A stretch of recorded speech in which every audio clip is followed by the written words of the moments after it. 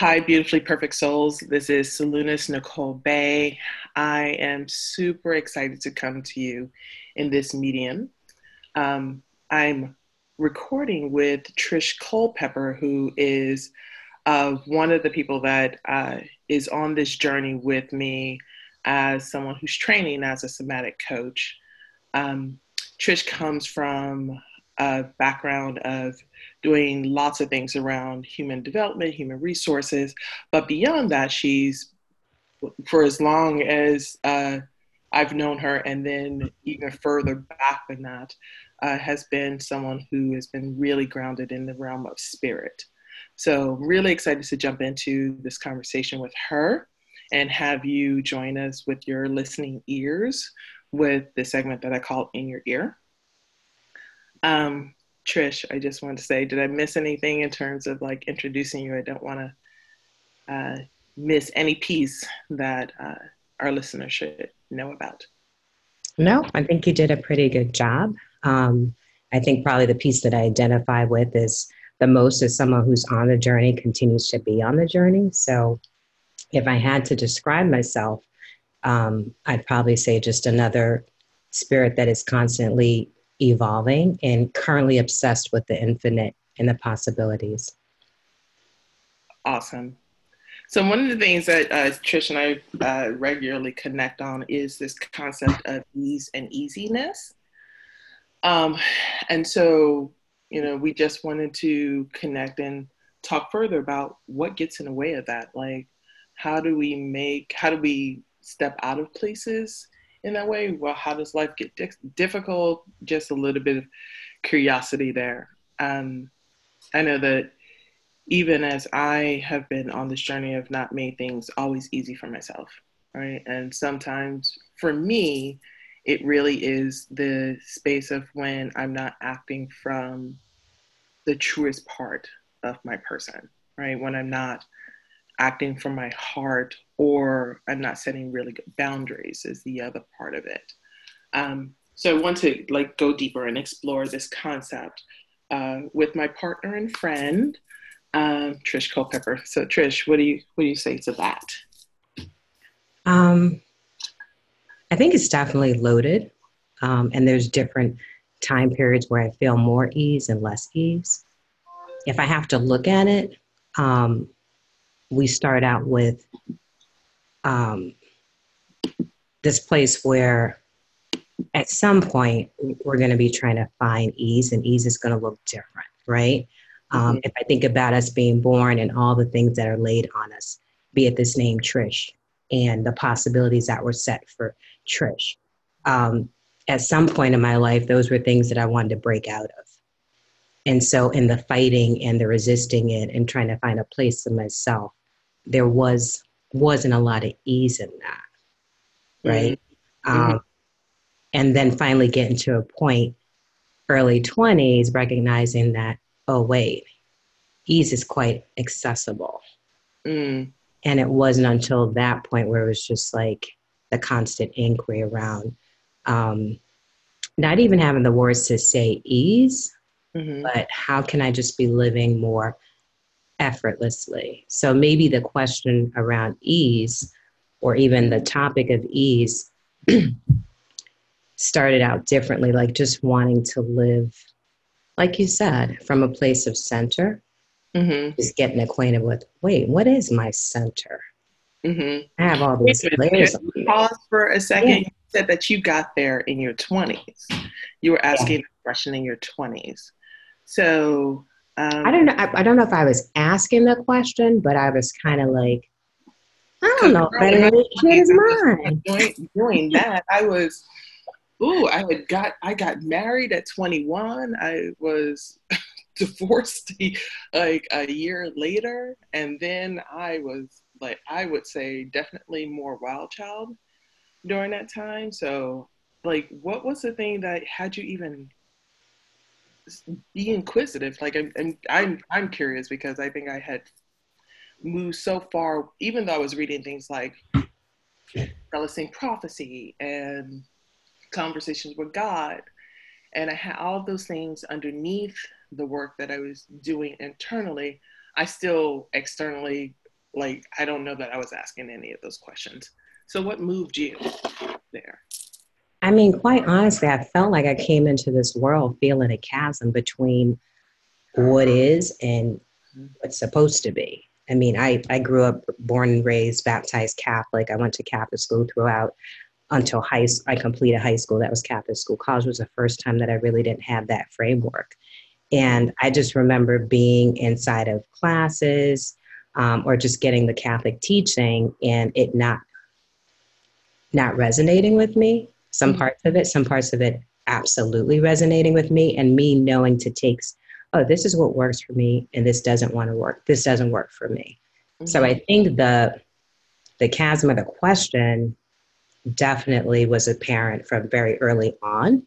And then the struggle was, okay, where do I belong in this? And then certainly born and raised Catholic, there's going to be guilt and shame, right? Unless I am serving as sexually repressed, I'm not Catholic enough, right? So going through you don't have to be Catholic to have guilt. You're like, yeah. I mean, I don't know about you, but like, even as a Black woman in my household, there was like definitely levels of shame around sexuality or choosing something that was different than what your family wanted for you. Right? There was always that pressure. Yeah. So I think that's the rub, right? Like that's the thing that's like was pushing me to say, okay, well, I don't know if this feels real for me. What's real for me? Right. And then really in the 20s, getting to a place where, oh no, I'm going to live my truth. Like I'm not quite sure how I'm going to get to it, but just having that feeling of enough is enough, you know? And I think it took the death of someone really close to me to just really kind of go into this place of, all right, if I can't trust certain things, if certain things are going to be uncertain, then here's the time where I could make a disorder of everything. My life is so unstable right now. If I quit this job, move to the Caribbean, and kind of try and figure out what my own terms look like, this is the space to do this. This is the opening. And yeah, very disruptive. Not a lot of ease to it, but the moments where there was ease, I was beginning to figure out, oh, ease feels like, or ease is granted when I make a decision based on how I'm feeling and what it's representing for me, right? Yeah, there's some disruption to it, but guess what? I sleep well at night. Yeah. And so quality of sleep took on something different. How did your friends and family handle all of that? So you moved to, like, so where in the Caribbean did you move to? I moved to Antigua and I lived there for 2 years. And up until that point, anytime I went to Antigua, it was the party girl going because I was leaving the South Bronx where it was like, okay, you have curfew, it's not safe. So once I got to Antigua, it was like switch on to the other person. Yeah. And so the friendships that I had developed was around the party girl, right? So it was around, hey, you want to have fun? Call Trish. Oh, you want to find Trish? She's at the club. She has a rum and coke in her hand, and she has a pack of Benson and Hedges. And so that was how they knew me. So then when I moved there, yes, the first 6 months I was inebriated. Yes. But what then I was really, anything with alcohol in it. Anything with alcohol. But I mean, but then I was like, at the same time, I also had started meditating and really spending time in repose. And like I was changing. And so for some people, they were like, no, like, where's the party girl? Like, that's what I'm looking for. And then there were times where I needed space from people and people were offended by that. So I lost and ended several friendships during that period. And then I made new ones. And I started to become really discerning about which friendships supported me becoming whoever I was becoming. If there were friendships that felt like they had gates around it, where I couldn't really expand or just be who I was at that moment, be it sad, happy, whatever, those, I didn't spend too much time with those people. But I mean, the reality hit that a lot of people enjoyed the party, Trish. It wasn't really that interested in the kind of to herself introspective Hmm. Trish at all. Can you talk a little bit about what that gap was? Like, because I know that I feel like I've gone through moments of that that's been harder to sustain because there is such a connection or a need for connection. And so, folks who are listening, I just want to say that I'm grounding this in that every human person needs safety, dignity, and belonging, and how we tend to organize ourselves to get that looks different. Um, and so when I would go through those moments of introspection, like the hardest thing for me to do was to not have connection, right? Like I really, so I would sometimes sacrifice things that um, were around my dignity or around my values and how I wanted to live or express my life in order to have connection. So, could you talk a little bit more about what that gap looked like for you and how you were able to gain one or all three of those pieces? Yeah. I mean, just listen to what you were saying about, um, I guess, your gap, like if something was missing for you, so this connection was going to fill it, or you needed this connection, and sometimes that puts you in a place of compromising. Right. Okay. So the gap for me, and again, it seems so like I don't know when I didn't have this yearning for feeling possibility, knowing that I'm just so much feeling more expansion than what I was living.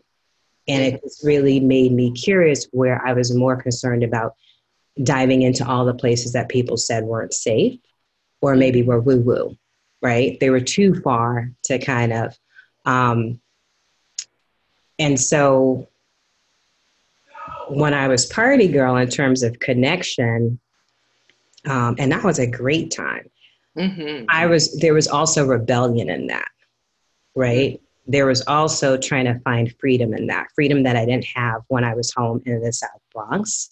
Mm-hmm. There was running away in that, running away from this challenging relationship with my father and Mm-hmm. trying to figure out who am I as girl? Like, Mm-hmm. who am I as the girl who doesn't necessarily have close relationship with her father? Mm-hmm. So I think in that, the gap was around rebelling and um, moving away from stuff Mm-hmm. versus looking for stuff. Mm-hmm. I wasn't looking.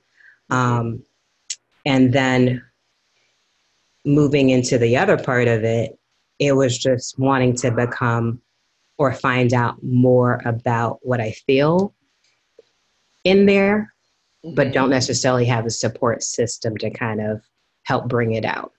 Mm-hmm. So, what that meant was that a lot of this was going to be done alone because no one, to your point, no one else at my age gave a shit.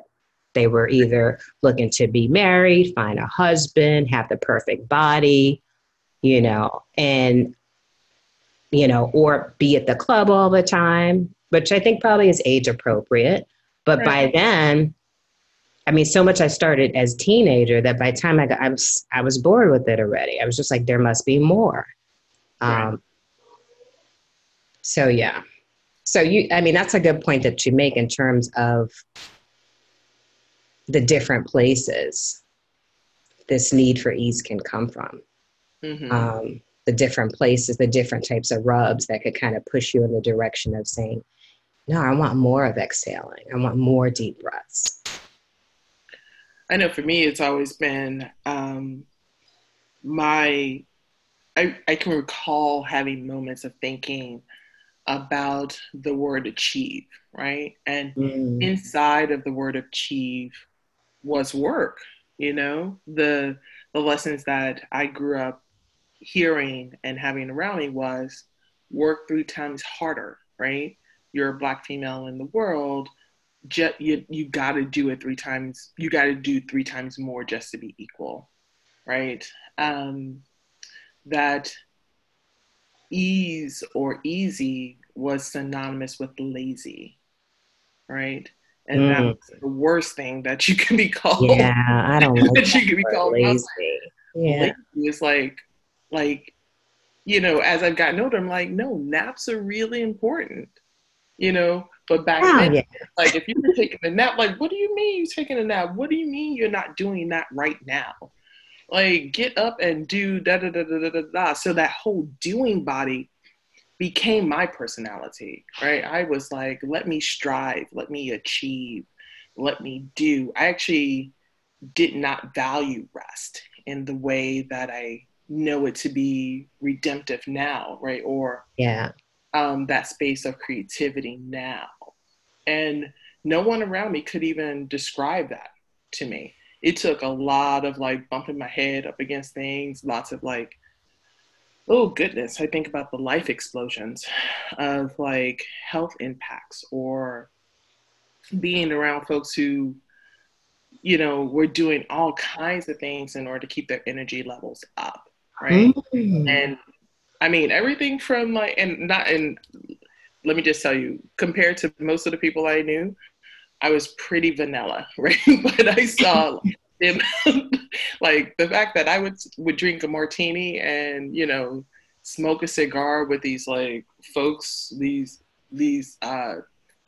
goodness Wall Street folks who had money and all this other stuff, and how puffed up that made me feel. Like I was just like, wow, like the amount of internal damage I was just doing Yeah. in order to belong or to achieve, which was my central word inside that doing body.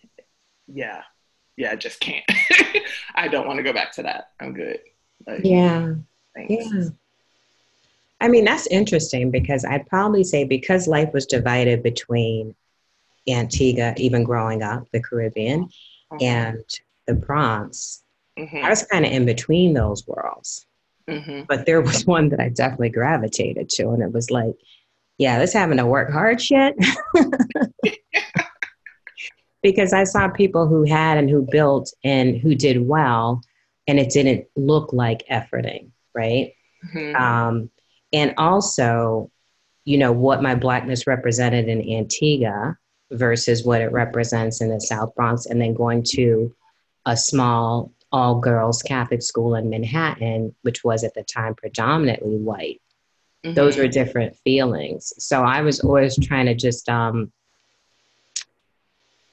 with the confusion of both of those, I was just always trying to figure out who's Trish, like what does Trish look like? Like Mm-hmm. how does Trish want to be living? And my way of doing that was feeling into it, like what Mm-hmm. feels right, what doesn't feel right. Um, there were things and assumptions and beliefs and stereotypes that were definitely placed on me, but I don't Like, know. what were those beliefs that um, were placed on? Well, I mean, for one, I mean, I'm 5'2", I'm fair skinned. I grew up with long hair. Long hair, you wet it, it gets curly. And so inside of that, just within my own community, there were assumptions. Oh, she's conceited, she's stuck up, you know. But when I went to Antigua, where everything looks very mixed up already, Mm-hmm. and where you have a Black person running a country, you just don't have some of the issues or concerns that you experience in America. Yeah. Um, and so at the same time, the fact that I was American, I was growing up in the South Bronx, didn't always make me fit in Antigua, right? Right. So my thing was either place I didn't fit in. So I need to figure out who I was going to be where these two things weren't going to lock me up Right. because that was just too much trying to.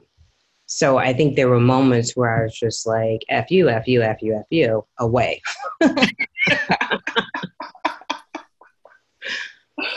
So the Oh, connection piece yeah. probably became more of the realization that, hey, this is important. Yeah. Really now probably is where I'm really feeling the impact of that, like in a way of like, I want it, right? Even when it's uncomfortable for me. But the body is set up in a way where it's like, you strike me wrong, go away. So trying to have connection with that so deeply woven in me makes it challenging sometimes. Mm. Mhm. I hear that. There's one of the things that I really do appreciate about you is like how you come back to center, how you can see that and challenge yourself in it. 20 And plus years of meditation. so, how did you learn to meditate? So that's the part that makes me laugh a bit when people say, because I didn't know about techniques. I didn't know any of that until after I came back to America from Antigua.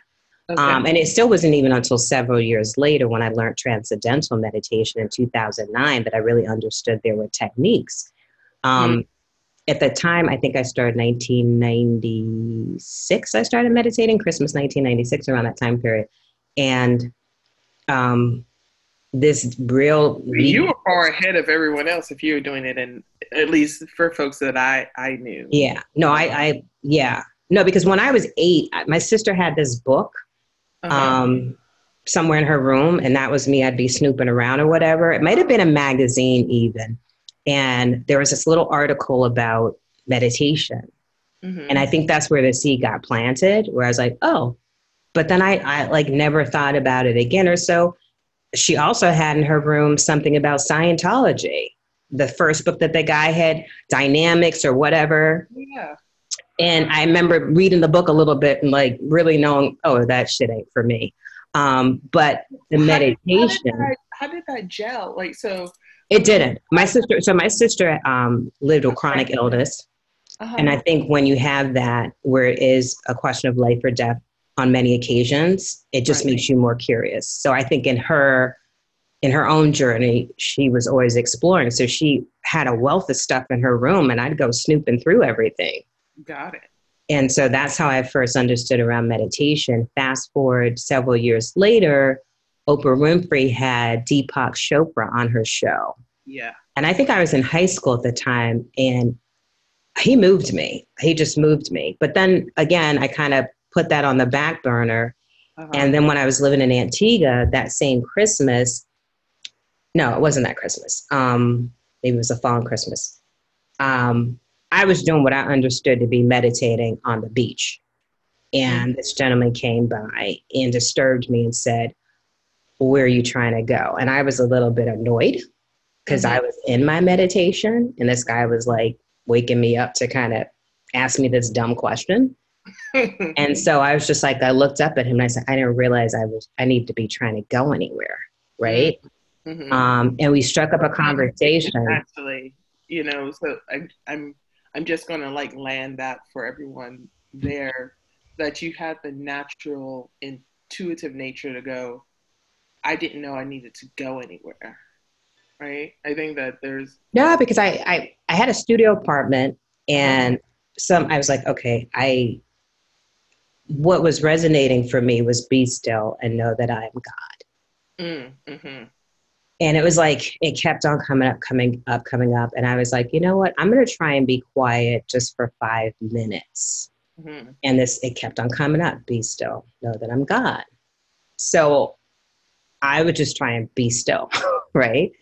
But then 5 minutes went into 8 minutes, went into 10 minutes. And really I was like, this isn't a struggle. This isn't hard. In fact, my body wants this.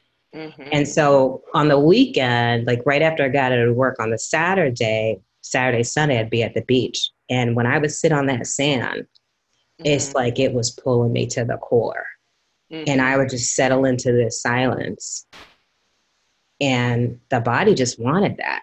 Like I didn't feel like I needed a teacher to get me there. Like I feel like the body just wanted that rest, that restoration, that expansiveness. And in terms of trying to understand that and what might have been going on for me, I probably better understood it after I learned transcendental meditation 10 years or so, or more than 10 years later in 2009, where now they were giving me language for some of the things I was experiencing, or why it might have come so easy and all the disruption it created for me. Yeah. So was there ever a point that you felt in conflict with your Catholic rearing and meditation, or No, oh no? but I remember being at a Deepak Chopra retreat. And Uh-huh. I remember an African American woman getting up and saying to Deepak, and she was spicy about it, you know, Mm-hmm. what about what this means for the church and us church people? And Mm-hmm. she asked Deepak that. Mm-hmm. Um, I don't remember what his response is because to me, one has nothing to do with the other. Meditation is a practice. In Mm-hmm. fact, I would say that it helps you and it could further you in your religion. Mm-hmm. Um, but I remember just like sitting there like, like really trying to understand and take in what conflict it was bringing up for her. Mm-hmm. I had already had a position on religion, right? And so I was just trying to understand where she was coming from. Mm-hmm. Um, because here I was, another Black woman, and I didn't see the relationship. Right. So, what was your position on religion? You know, I'm not a religious person. There's Mm-hmm. bits and pieces of multiple religions that resonate with me that I take and I pull from. I have a deep relationship with Jesus Christ. But for me, religion really is the management of God. Uh-huh. And God in itself, God, is too small to explain the expansive and explosiveness that I experience and that I pull from. I love And that. so, thank Can you. you say that one more time? So, so religion, I can probably point to more times that religion has been a block to the infinite versus, and makes things really small, you Mm-hmm. know, Mm-hmm. that, hey, I can sit in a church ceremony. I could certainly do that. There's times where I'd like to be together with other people and just feel this desire for something bigger, stronger, faith. Mm-hmm. Um, but even in Catholic school, this whole thought around you must confess your sins. I was like, I'm telling God every day all the crooked stuff I'm doing. Like, why do I have to tell the priest that too? Like this whole middleman concept, that was even really hard for me to wrap my head around. Not even my head, like it just didn't feel right to me.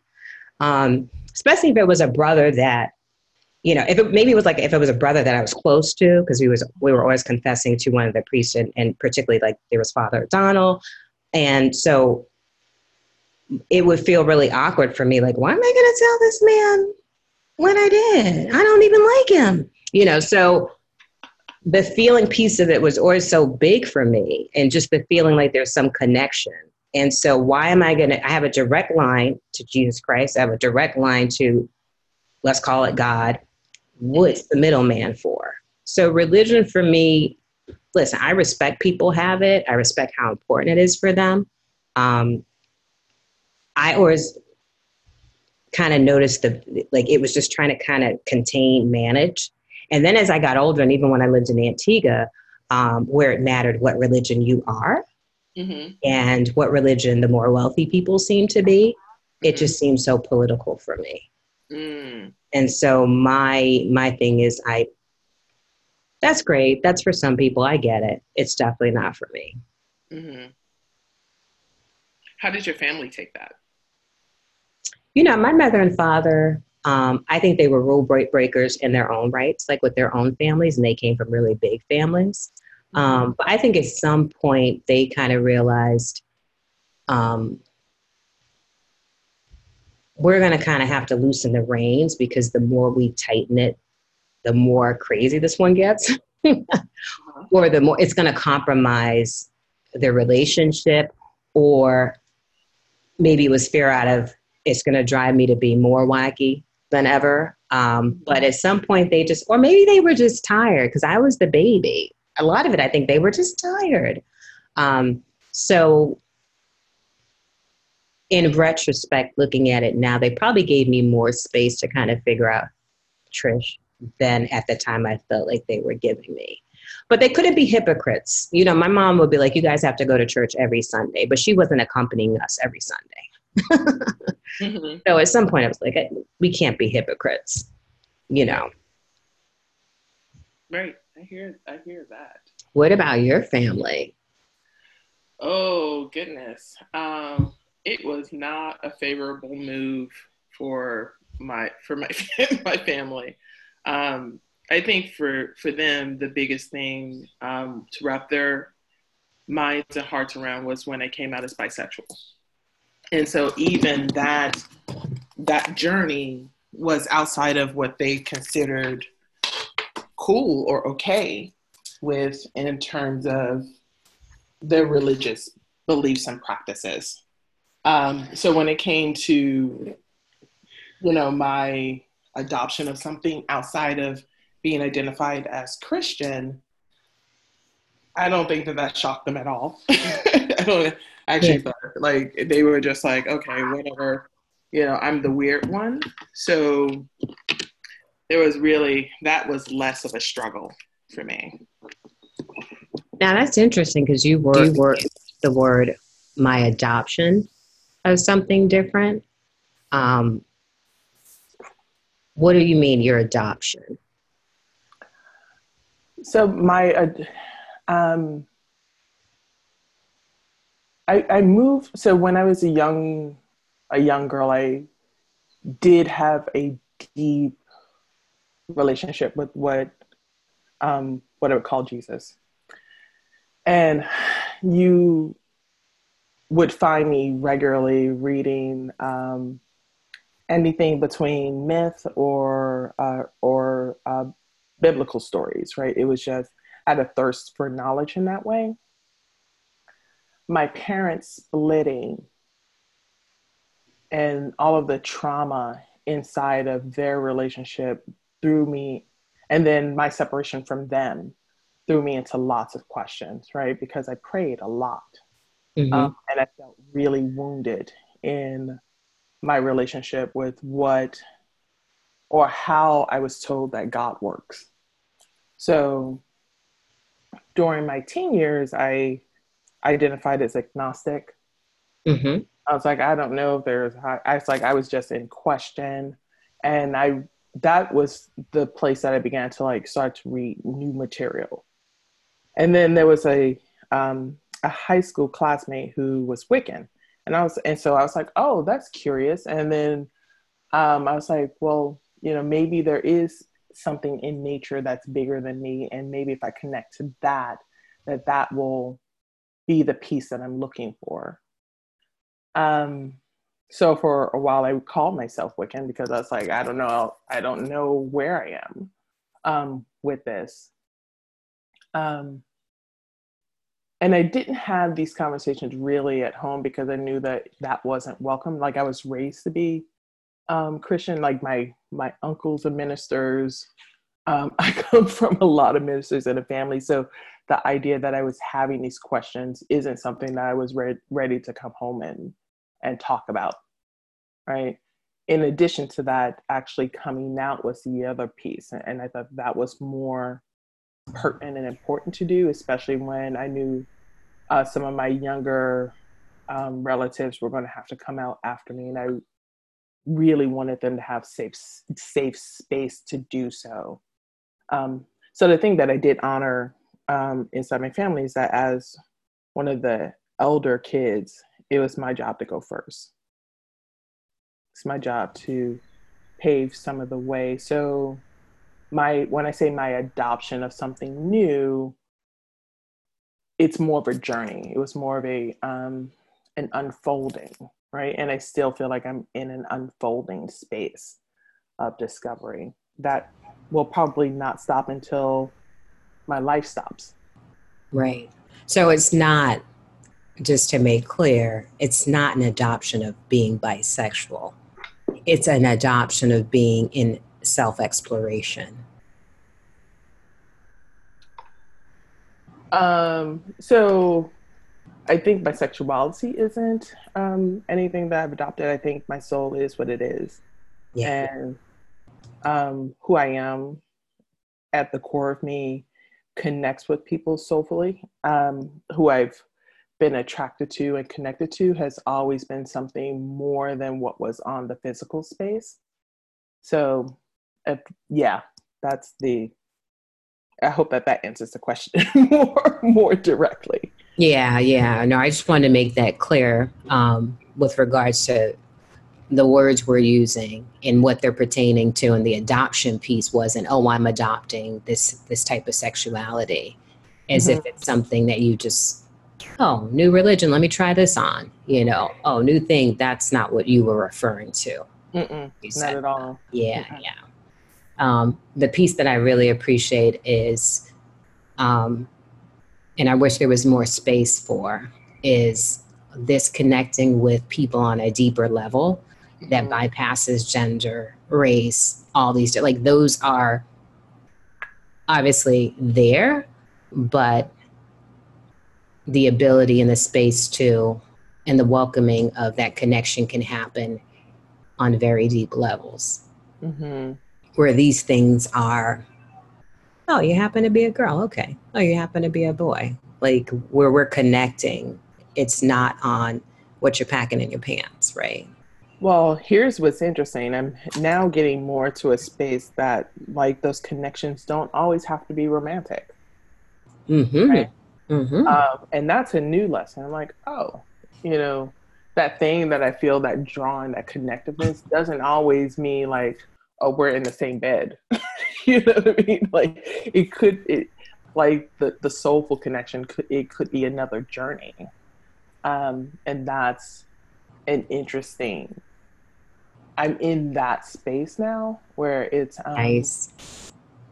I'd be exhausted if I had to be sexually involved with all the people I connect with. I'd be exhausted. Well, that's what your 20s were meant for. Then I shortchanged myself. You sure did, because I had a good time. No. I said that. I'm like, in retrospect, she would have been freer. Oh, when I think about all of the experiences I had in my 20s, yeah, they're so useful now, and I don't regret them. Like the ability to have traveled and danced and been on like a stage, to watch other people find devotion in things that were outside of the way that we define devotion, right? But to connect to the art, connect to this. And I also think that art is an active practice of prayer, honestly. So when you see someone inside of that discipline really moving through it, and then the exaltation that happens when you're doing, like, that upliftment that happens, is such a wonderful thing to watch in action. Which is why I can always weep when something's done with that sort of embodiment. The quiet moments that I had in New York City, like sometimes in the middle of the night when you're walking down the street and the only thing that's there are the stars, and that's probably the only time you can actually see them, as you know. Yeah. When it's like somewhere around like 3-4 in the morning. As I say this, I think about my uncle who used to get really upset with me, like, why are you out at that time of night? But it was actually the time when I felt the holiest. Like, things were still enough that I could connect in that way. See, so you just proved what I was saying about meditation. The body wants the silence. The body wants the stillness. Nobody needed to teach you that. That was already there. That's true. I never thought about it that way. Never thought about it that way. I was always journeying for it in some place. So like my time in Costa Rica, my months in Hawaii, like all of those were about like putting myself in these external circumstances when it really is just finding that moment of stillness and dropping into self, into my larger self. Yeah. So this examination of ease, there's just so many components of it, and I would probably I would guess that we've had those moments and those moments have been accessible. Mm-hmm.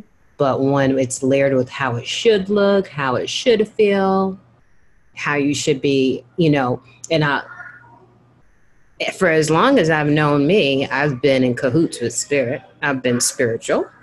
Mm-hmm. And from the second that I let people know that I meditate, they then get stunned when I drop a F-bomb.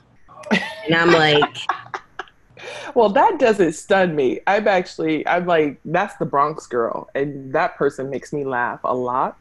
But it makes me laugh when you do that in conjunction with spirit, because there have been plenty of times. And so listeners, Trish and I have lots of regular conversations.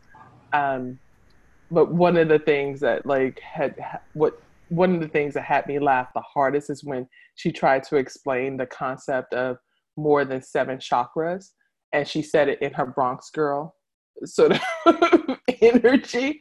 I was in laughter for 3 days, but it was such a beautiful expression. I love when you marry those two things. I mean, I can't.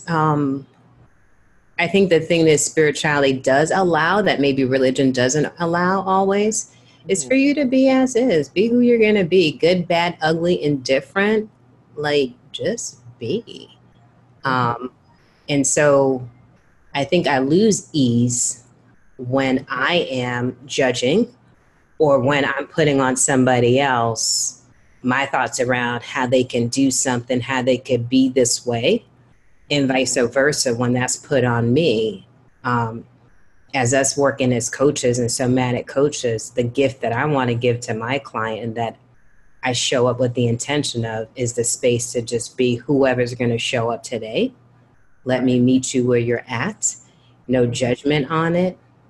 And let's just take it from there. Because it gets exhausting having to think of things in right or wrong, black or white, good or bad. It's like, it's so much more space if I just kind of sit back and just let you be. And so if being means, you've meditated for 20 plus years, but you like to say, fuck, good for you. I'm here for that. I'm here for that, right? Mm-hmm.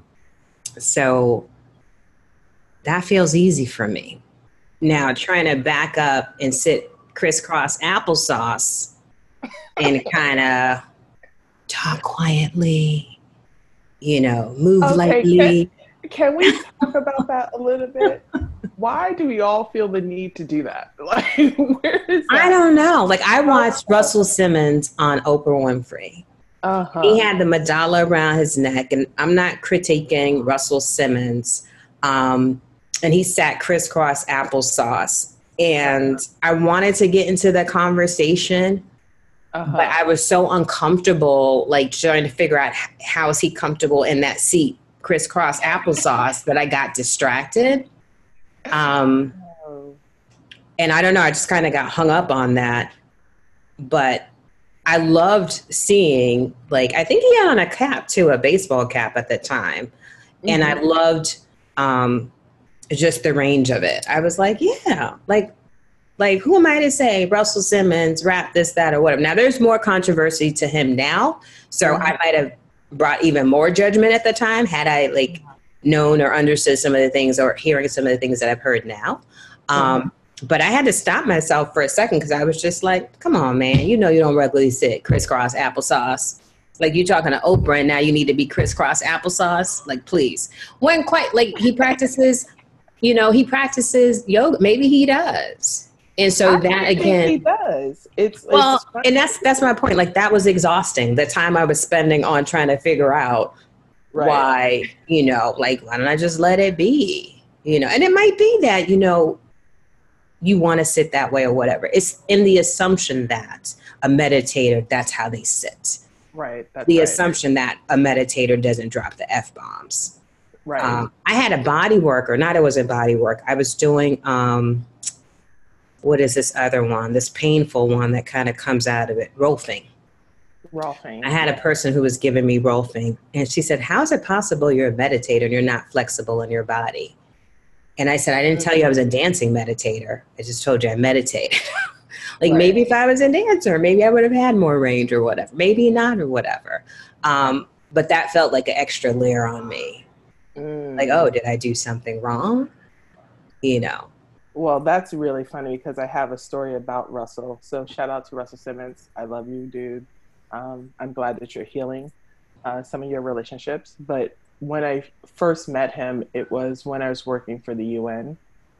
And I had just started to use mala beads for my meditation practice. And I used to get so concerned that I kept breaking them, right? I was like, is that like I'm cursed? Like I would go through, is it cursed? Am I doing it wrong? What's wrong? And I actually asked Russell at an event that we're at, and he looked at me and he said, either you're praying hard or you're praying a lot, and neither one of those are wrong. So just relax. Like that just, my whole body just was like, whoa, like, why am I holding this judgment on doing it right? Yeah. Like, how am I judging myself in Yeah. it? And if I'm judging myself in it, then I'm judging others, and therefore there isn't grace. And how much freedom or ease do you have in bringing that judgment? And how many other things are you bringing that judgment to? Like, All yeah. the time. I mean, that's one of the places that I'm continually working on myself in, is going, if I can't forgive myself, if I'm not kind to myself, if I'm not generous, then I can't bring that anyplace else. Like I can't be that with anyone else. And Yeah. so starting with me, starting with like home base, helps me extend out. And then I have more capacity for compassion and ease from that space. And, really landing in, and this is a hard one for me, I will tell you that. Doing it right is one of those things that I'm always wrestling with. Like it is my constant. Like when people talk about a demon or a battle, that is it. That is one of my bigger ones. Is like, am I doing this right? And letting go of the notion of rightness. Because right means what? Um, it's an external judgment, Mm. right? It's not, when I hear that word, instead of like it is more connected to effort. It Yeah. is more connected to judgment. Yeah. It is less connected. It's not, so it is more connected to control. It is far less connected to allowing. It is far less connected to ease. It is far less connected to even feeling or sensation. Yeah. Yeah, Yeah. for sure. I'm just sitting with that. I'm saying it's all these things are a workout in only the best ways. Yeah. In the way that even as I'm sharing this, I can feel bits of my back loosen up, and parts of my chest, like Yeah. that tightness that happens around your heart or your diaphragm, just sort of drop away, because it's like we're all growing. And even knowing that that's the, if because I'm naming it, Yes. it's like, yeah, like uh, I won't have it right by public opinion always, um, but I will continue to listen to my soul, listen to my larger self, listen to that divine spark, and I will feel it when I'm off, right? Like Yeah. that, Yeah. because and that's when like I grind my teeth, or my shoulders get shrugged up, or I withdraw. That's when I'm not living in my larger self. That's when I'm not living in ease. And So ease is not found in the question of, am I doing it right? So if you are asking the question, am I doing this right? There then likely is not any ease. there's not any ease, and more than likely I'm not listening to the larger piece, or my I'm not living in my value. I'm not living in my knowing. I'm not allowing. Yeah. So I think we have opened a door Mm. around more conversation around what could create ease. And maybe the conversation isn't um, directly going to ease, but all these other bits and parts that kind of make space and room for it. So Mm-hmm. I'd love to continue examining this. I would too. So Being I an would, inquiry around it for sure. fantastic. So I would invite you to do this again. I would love if we can pick this up maybe next Sunday. Sure, that'd be great. Um, and for our listeners, I hope that you'll join us also next Sunday for this live conversation in your ear. We hope to bring you some enlightenment, some laughter, some joy, and some pieces to just walk with. How's that sound, Trish? That sounds great. We're just trying to create some space for you to just be as you are and show up as you are and be on the journey with us. Fantastic. All right, beautiful, perfectly formed souls. Have a beautiful Sunday, and we'll see you next week. Or you'll hear us next week. Bye. Bye.